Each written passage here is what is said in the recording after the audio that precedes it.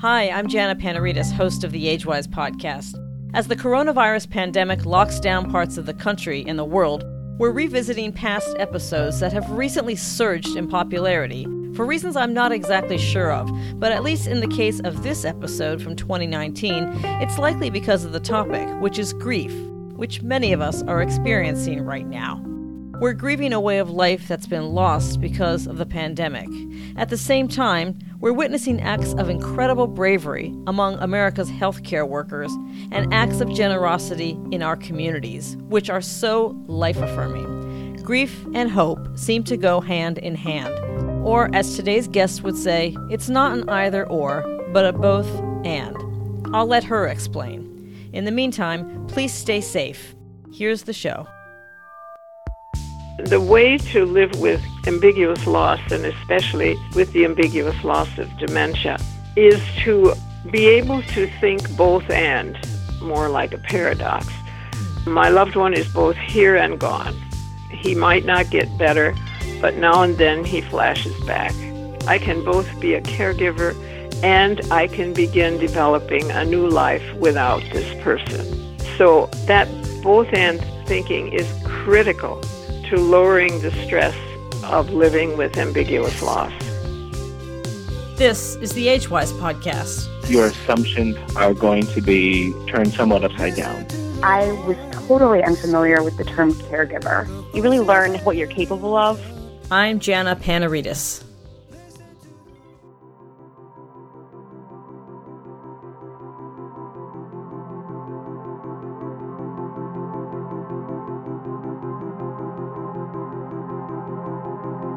If you've experienced the death of a family member or friend, you know how hard the grieving process is. It's different for everyone, but there are rituals we can take part in, like funerals and wakes, that help with the grieving process and make evident the transition from life to death. But how do you grieve the loss of a family member or friend who's still alive but missing, either physically or psychologically? Pioneering educator and researcher Dr. Pauline Boss coined the term ambiguous loss to describe this state of a kind of grief that has no end. Dr. Boss is widely recognized for her groundbreaking research on ambiguous loss, a term she coined in the early 1970s while studying the families of pilots missing in action in Vietnam and Southeast Asia. Among the many people Dr. Boss has worked with are the families of 9/11 victims in New York, families in Kosovo who have lost loved ones through ethnic cleansing and terrorism, and families who have psychologically lost a relative as the result of Alzheimer's disease and other chronic mental illnesses. Dr. Pauline Boss is the author of 5 books, including Ambiguous Loss, Learning to Live with Unresolved Grief, and the book Loving Someone Who Has Dementia, which was written explicitly for family caregivers and paraprofessionals and will be released as an audiobook later this year. Dr. Pauline Boss is Professor Emeritus of Family Social Science at the University of Minnesota, and she's a family therapist in private practice. Dr. Pauline Boss, it is such an honor to have you on the show. Welcome to the Age-Wise podcast. Thank you. My pleasure. So I saw your website, your video on your website, which shares that you grew up with ambiguous loss. I wonder if you could tell us about how this was framed for you. Well, it's always hard to answer the question of how I came up with this idea. Mm-hmm. But the more I ponder it as the years go on, I think it has to do with the fact that I grew up in the family of an immigrant father and an immigrant grandmother, both from Switzerland, and in a village of primarily made up of Swiss-American immigrants, so that people were pining for some other family back across the ocean or the mountains, or there was always this idea that there was someplace else and some other people who were family. So as a child, I often wondered about that, and then I would see my father grieving, for example, when a letter came with a black border around it, which meant someone in his family had died. And I didn't know who these people were, and yet I could see that he was truly mourning. So I never put a word to it at that time. I think I just felt it as a child and perhaps absorbed it in a way that a sensitive child might. Mm-hmm. And it was only when I was at the university years later that I came up with that idea that people can be present but absent psychologically, or they can be on your mind and missing physically. And there it was. It sort of popped out in a sense. Uh-huh. And you spoke of being a very sensitive child. So what was it about this particular topic that drew you in to the point where you actually pursued it in your studies at university? Or was it just that? No, we could have picked any topic, actually. I liked theory development, and I was studying family therapy at the time. But I realize now that I've always been fascinated, literally stopped in my tracks, going through an airport or watching people say goodbye to one another. That always has fascinated me and drawn me in, that kind of loss, when people, of separation. Not necessarily the loss of death, but the loss of separation. Yeah, and it's quite interesting how it can really be ingrained in you even as a child. When I was growing up, my family is Greek, and it was important for my father to take us back to the homeland to see where we were from. And so I kind of related to what you were talking about in your video about your own upbringing, because I had the sense, too, that I felt a kind of loss as a child myself for not knowing until we went over there. And even when we came back, thinking, I still miss this. I miss this homeland. But I wonder if you could talk about how ambiguous loss differs from ordinary loss. Well, ambiguous loss is a loss that has no verification. Ordinary loss, such as from death, there's a death certificate. Some official comes and verifies the death. Perhaps there remains to be taken care of, at least something that can be seen to verify that a transformation from life to death has taken place. With ambiguous loss, and by the way, there are also rituals with a clear-cut loss like death, where the community, our friends and neighbors may come in and give their condolences, or you may have religious services that have rituals that confirm the transformation. At any rate, other people recognize the loss. With ambiguous loss, other people don't recognize the loss. For example, with traumatic brain injury, I have been told over and over again by family members how irritated they are when people say to them how lucky your loved one is still alive, when in fact they are no longer the person they used to be. It's the wrong thing to say to them. Indeed, they may be glad they're still alive, but it is not the person that they married or the child that they once had. So that this confusion, this vagary, this doubt that people have with ambiguous loss is pervasive, whereas it is not with a clear-cut death. And you distinguish among two types of ambiguous loss. I do, yes.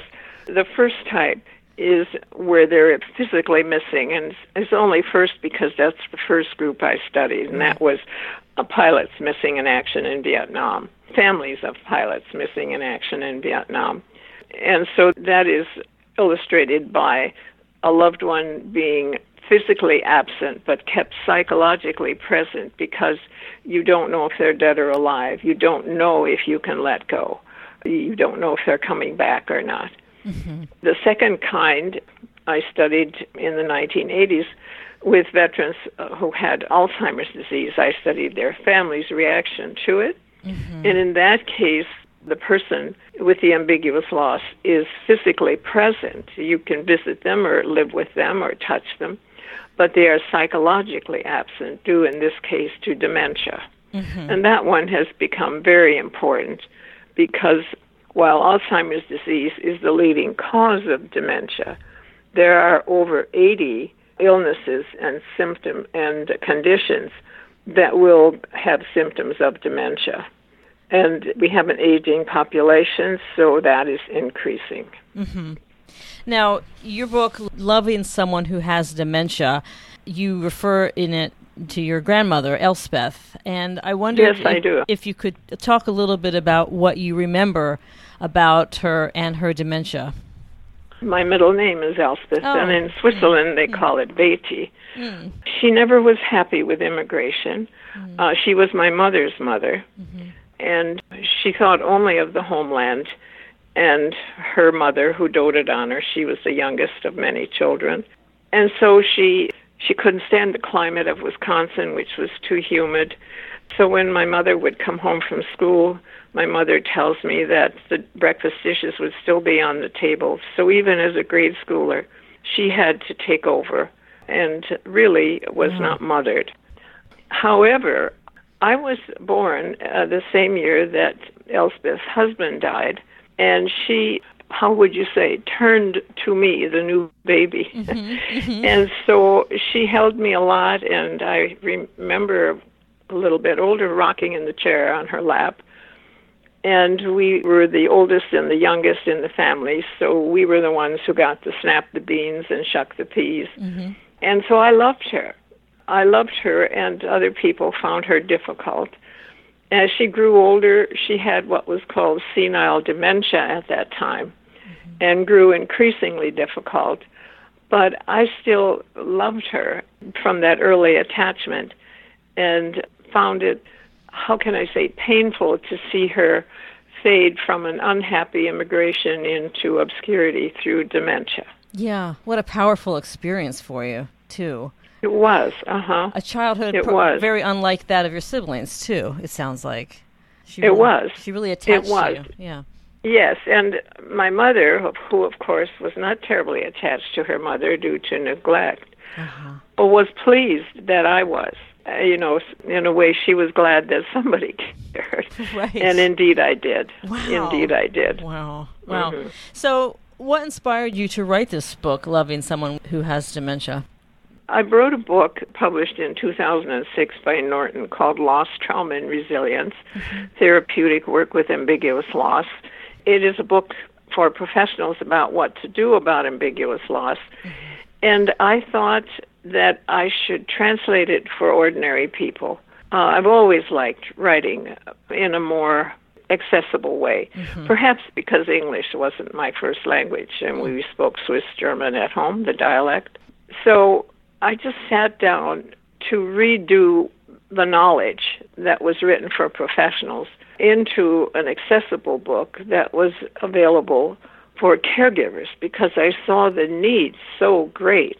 That book really is what I did in therapy with caregivers, many of whom came for therapy. And then I thought to myself, this could be put in a book like the Dr. Spock book, which you would, as a young mother, reach for day and even in the middle of the night when you were stuck with a question and you couldn't reach a professional. So I had that model in my mind of the Dr. Spock book. I think your listeners may know what I mean by that. It was just a very accessible book that was very helpful. And so it happened. That's how it happened. It's now translated into Polish and Norwegian and German and French, I believe. Many different languages.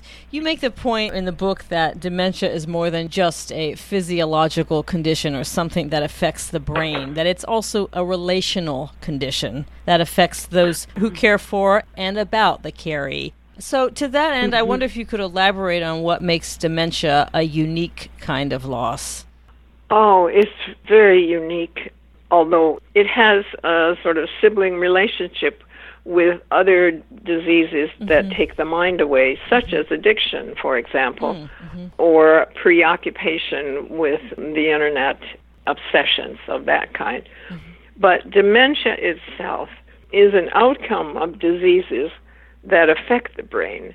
But the outcome, dementia, which is a more general term, takes the mind away, or maybe the emotions away, or the ability to converse, all the things that have various excess in the brain's function, and so that the relationship is ruptured.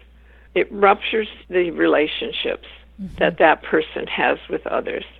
And it's as if the person has gone far away, but they're still present. I think the title of the German book, if I can translate it into English, is Here and Yet So Far Away. So that indeed is, how can I say it, a crazy maker for the person who lives with that. The person is there, but you can't interact or converse with them, or they don't understand what you're saying, or you can't understand what they are saying. And of course, dementia is usually progressive, so that it gets worse and worse, and they go farther and farther away. Or even more confusing, they come in or out. Sometimes they're here in a normal way, and then in a flash, they're gone again psychologically. That's very hard to live with. That's very hurtful. And so caregivers survive best by joining with other caregivers who understand the kind of interaction they're coping with. And it's such a huge adjustment. My mother has dementia, and I'm a baby boomer. And as a baby boomer, I'm used to a lifetime of relating to my mother in a pretty direct way. So it was really confusing for me to get used to her as someone with missing pieces, so to speak. And yet, at times, other people perceived her as being with it because she was not noticeably impaired. And then they wonder what's wrong with you. Exactly. And it's so exactly. I understand. So it's like you want to say, you don't get it, and then you don't want to take the time to explain because it's more stressful for that. You have some great stories in here, and one of them is the story of Jenny, who I'm assuming is not her real name, who you saw in your therapy practice, whose partner had dementia, and you wrote that the main stress for caregivers like her is that neither the burden of caregiving nor the severity of the illness was the greatest stress. The main stress was the stress caused by not being able to resolve the problem. Yes. Well, I think Jenny was a person who was accustomed to solving problems. And what we've learned from seeing many cases like Jenny's and also in the research is the more mastery-oriented a person is, the harder time they have with ambiguous loss. And a lot of us are quite mastery-oriented. That is, we like to be in control of our own destinies. We like to solve our problems. We're proud of our ability to solve problems. And maybe we even have an occupation where we were trained to solve problems. And therefore, when you face a problem like Jenny did, that she has no solution, that would be, in this case, dementia of some sort, from, again, one of the 80 different sources of dementia, that is an excruciating stressor for that person. So the more mastery-oriented we are, the harder time we have with a problem that has no solution. People from other cultures, Native American, for example, and some more Eastern cultures, may sometimes have an easier time of it, in that people say that, for example, in a more Buddhist culture, that believing you won't suffer is ego wanting its own way. But we live in a culture, at least here in Minneapolis, I assume in West Palm Beach as well, a culture that believes, for the most part, we can solve our problems. And I like the fact that we have solved problems. We have cleared the plains, put a man on the moon, and done a lot of things with curing illnesses and so on. But now and then, a problem occurs that has no solution. And dementia is one of them, at least still. And I've talked to the researchers, and they don't foresee a cure for Alzheimer's disease, but perhaps a prevention within the next 10 years. So at the moment, however, it is unsolvable. And we feel helpless in the face of that, like Jenny did. And we have to change our perceptions of ambiguity when we can't solve the problem. And we're not so hot at that. My own tolerance for ambiguity, coming from a Swiss American culture and the Protestant ethic, I had no tolerance for ambiguity. My mother taught me that you can solve any problem you want if you work hard enough. Well, that's not true. Bless her heart, it's not true. There are now and then problems you can't solve. So we have to increase our tolerance for ambiguity. And how do you do that? You know, I've spent years trying to figure that out. But when I went to the funeral of the psychiatrist I studied with, Carl Whitaker, in Madison, his grandchildren were talking about what they loved most about their grandpa. And they said they loved most about him when he would invite them one at a time to get in the car with him and go get lost. They loved it. That's cool. And so I tried it with my grandchildren. They loved it too. And they're now all over 20, and they still love it. And my husband and I still do it quite often, maybe even weekly or biweekly. We get in the car, you have to have enough gas, and you just go and meander. You have no plan, you have no agenda, you have no map, you just meander. And what fun it is to discover things this way, in ways you don't expect. You don't know what's around the corner. You discover what's around the corner. Yeah. Improvisation class, taking an improv class also increases your tolerance for ambiguity. Being spontaneous about something increases it. Take a new path when you go hiking, or in the water, take a new path in the water. There are many different ways we can increase our tolerance for ambiguity, and we must. Mm-hmm. We must. Because there's rarely a family now that has not been touched by dementia, some relative or close or extended. Mm-hmm. And what you were saying before about this inability to solve the problem, specifically the problem of dementia, as it were, it's not just that. You really have to change how you see not just the person you're caring for, but yourself. Right, so you're in a relationship with the person who has dementia, but you're also in a relationship with yourself, and I think that's something that we don't really think about very much, because you're suddenly forced. And that's a personal ambiguous loss as opposed to relational. The relationship with ourself changes, our identity changes. I think that's one of the first one that hits. Yeah. Who am I now? Right. I found myself, in my case, my husband can't walk. I found myself saying, when people say, what do you do? I'll say caregiving. Well, I've done a lot of other things too, and it's like your identity shifts. And so we need to examine how are we seeing ourselves. And I've heard clients I've worked with will say, am I still a husband if my wife no longer knows me? Can I start dating? Can I take someone else to dinner? These are all very important questions. Or adult children will say, who am I? I'm now parenting my parent. And so it gets confusing. Identity is one of the major ones that need to be examined. We talked about mastery, but identity is turning out to be one of the guidelines that I wrote about that is hugely impactful on caregivers especially. And what do you say? Hard. Did you say, what do you say? Yeah, what do you say to that caregiver who says, I don't know who I am now? I think you need to meet with peers, other people who are caregivers or other friends, a reading group, some other group, so you have them as the looking glass, giving back to you who they see you as. That is, healthy people. You need to be around healthy people who can give you feedback that helps you to then revise your identity. So you may say, I'm a caregiver and I'm also, et cetera, et cetera. You need more than that. You need something else, and you need to be able to identify it, acknowledge it, and say it to other people. It's most quickly found if you talk with other people. If you're isolated, it's very difficult.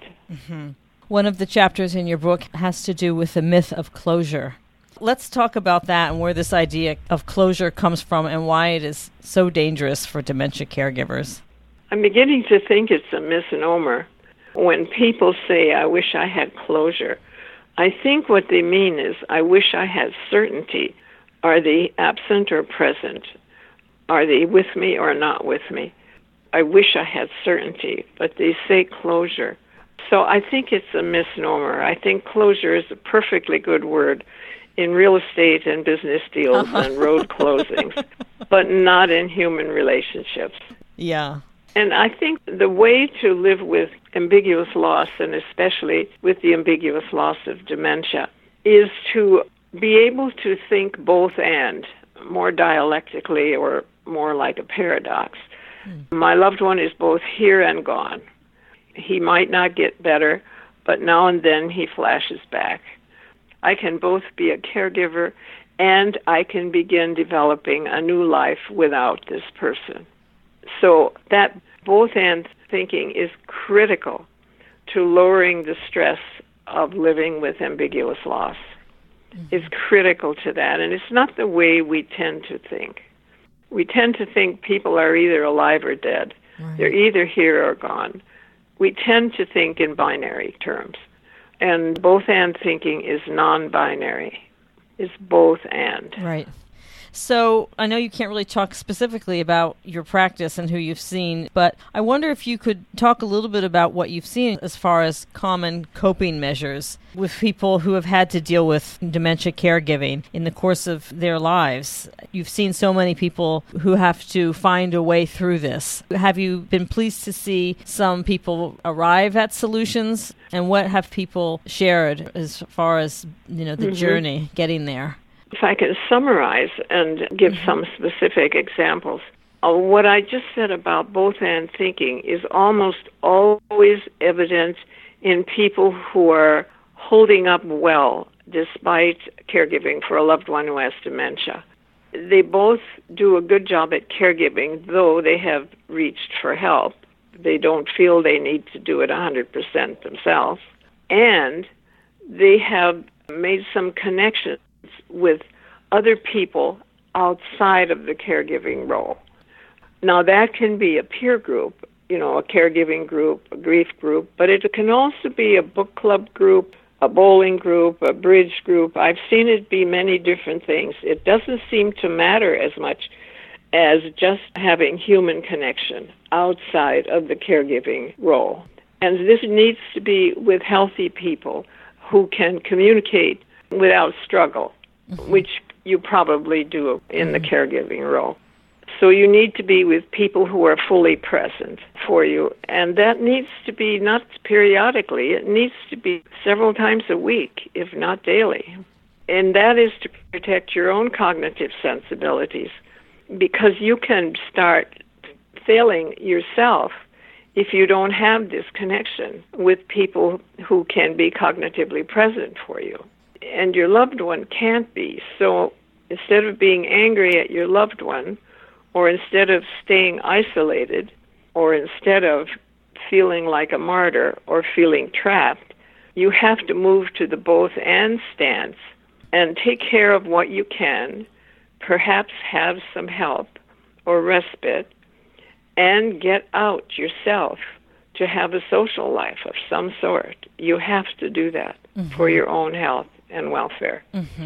I think everyone knows by now that caregivers die at a rate 66% higher than their same age group. So caregiving is dangerous to your health unless you also at the same time have a social life of some sort, social human connections.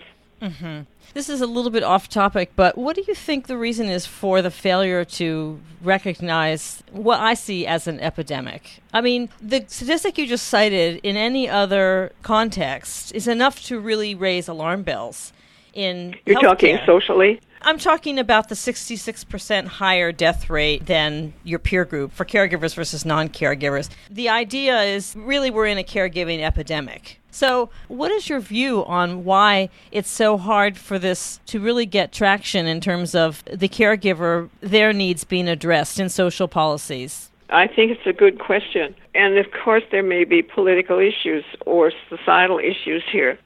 So the larger society is just beginning to pay attention to the fact that dementia is a health crisis for the entire society. They're just beginning to know that research needs funding and that the government should be also funding and so on, that research is needed to come up with some answer and that this is a health crisis.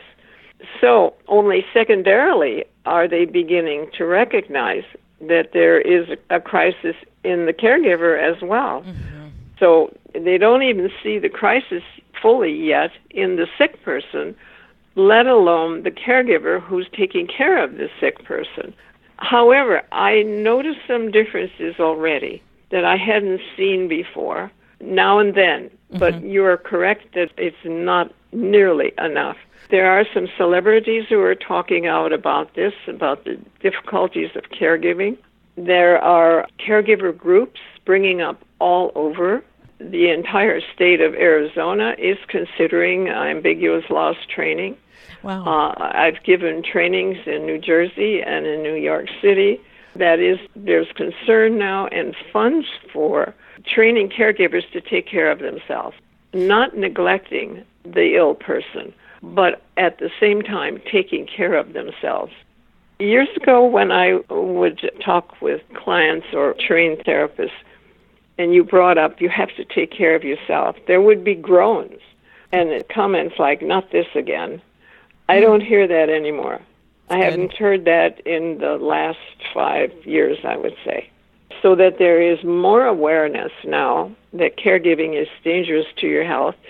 And I think maybe it has been translated into dollars at some level. Yeah. That is, if we don't take care of family caregivers, it's going to cost society millions and millions of more dollars to take care of ill and dependent people. Mm-hmm. And so we had just better take care of family caregivers because they are making a major, major contribution to the welfare of our society today. Mm-hmm. And the stability of our healthcare economy. That's right. So That's right. This is a good point to pivot to your online training program. Let's talk about the Ambiguous Loss online training program, which you just launched in conjunction with one of your other books. Tell us about that. Well, the University of Minnesota contacted me, and it is their launch, really, they're doing. They have recognized my age and my need, as I tell them, to retire, which I haven't yet done. They have recognized that and asked if I wanted to put my training course online, and I said yes. It's time to give it away. And so I gave it to the University of Minnesota. It is online now at www.ambiguousloss.com. Mm-hmm. And it's about the meaning and application of ambiguous loss. And the university will give continuing education credits for it to professionals who may need it, or simply a certificate of completion. It is designed for professionals and for family members who are caregivers. So lay people can take it as well. And it deals with what is ambiguous loss, what are the symptoms that families experience, what to do about it, and the guidelines to live well despite having an ambiguous loss. So it is online and available to everyone globally at this time. And it's taught in coordination with your book, Loss, Trauma, and Resilience, correct? It is. Okay. It is. Uh-huh. Sounds like a fascinating course. That's right. And especially And that's useful. online. And that's online. Mm-hmm. So your work in this area has been done all over the world and in so many different contexts, and that's not even counting your family therapy practice where you've counseled individuals, couples, families who have had some kind of ambiguous loss. I wondered, in the end, Dr. Boss, what impressions have you walked away with about the human condition and our ability to grapple with ambiguous loss? Well, as a caregiver myself now, I've learned that it's easier to write a book about it than to do it, and that I'm more mastery-oriented than I even thought, and that one needs to, perhaps all of us, especially in Western culture, can learn to be less so and perhaps benefit by it. That is, become even stronger, or might you say more mature. Something happens where you suddenly decide to accept the idea that you're not in charge over this thing. Mm-hmm. And when that happens, I think you're a stronger person. I think you suddenly grew in resilience. Mm-hmm. As you grow in tolerance for ambiguity, you grow in resilience for life in general. Mm-hmm. That is, there's a benefit at the end of this caregiving. But remember, it can also weaken your health. But if you take respite, if you have friends, if you have a social life while you're doing it, and then you make this internal cognitive shift of way of thinking, then I think you're even more ready to face a stressful world or the stress of aging. I'm not sure which, but maybe it's both. Mm-hmm. I think you grow. You mature in a way that is good. If you can get over that hump of saying, I'm in charge, I'm going to do this right, well, you're not in charge. You are actually going with the flow. Yeah, That sort of speaks to one of the chapters which stood out for me in the book was the good enough relationship. It sort of suggests an acceptance, which maybe goes against our nature as control freaks. I put myself in that category. The way I figured that out is I decided to accept. That's good. I like that. I didn't surrender, is what I'm saying. I decided to accept the both end of my life now. That's really ingenious. I like that. Have you been surprised at your own response to your caregiving of your husband? Indeed. Wasn't so hot at first, and it took me to some self-reflection. Mm-hmm. I even said to myself, I better read some of the pages I wrote. And then you suddenly catch on, and maybe it was talking with other people, I'm not quite sure, and talking with each other, of course, in my case, because he can't walk. That's the ailment he has. So we could talk with each other about it, and then laughing at times about it even. And then suddenly you're at the point where you say to yourself, like I said, I have decided to accept this situation, and I can do this both and thinking. So still have a good enough relationship, a good enough life that I'm grateful for. I'm very grateful for it. Mm-hmm. There's a line in your book at the conclusion which really hit home for me and just sums it up. And if I may, it says, the goal is not to regain your independence, but rather to stay resilient and healthy in a relationship that is now less than perfect, with a loved one physically present but psychologically absent. This idea of resilience is really, really important, and letting go. Yeah. It is. Well, you mentioned your website. How can listeners find out more about your work if they want to jump to it right now? Almost all of that is on the website. There are different sections on the website. So all the articles and books I've written are listed there. And I may get a little more autobiographical in the book I'm writing now, which is The Myth of Closure. But it's going slowly because I'm a caregiver. Yeah. But I both write and I'm both caregiving, so it'll just take longer. But it will happen. Well, do you have any closing thoughts before we go? I don't. I think this has been a pleasure talking with you, and I think of your listeners wherever they are, and hope that the caregivers find this useful. Thank you so much. We've been speaking with educator and researcher Dr. Pauline Boss about her groundbreaking work around ambiguous loss, a term she coined in the early 1970s to describe a grief that has no end. Dr. Boss is the Professor Emeritus of Family Social Science at the University of Minnesota, and she's a family therapist in private practice. She's the author of several books, including Ambiguous Loss, Learning to Live with Unresolved Grief, and the book Loving Someone Who Has Dementia, written explicitly for family caregivers and paraprofessionals. We'll have a link to Dr. Boss's website on the AgeWise website where you can learn more about her work and find out about the newly launched Ambiguous Loss online training program. Dr. Boss, thanks so much for your amazing work. It's been a pleasure having you on the show and truly an honor. You're welcome. It was my pleasure. That's it for today. Thanks for joining us.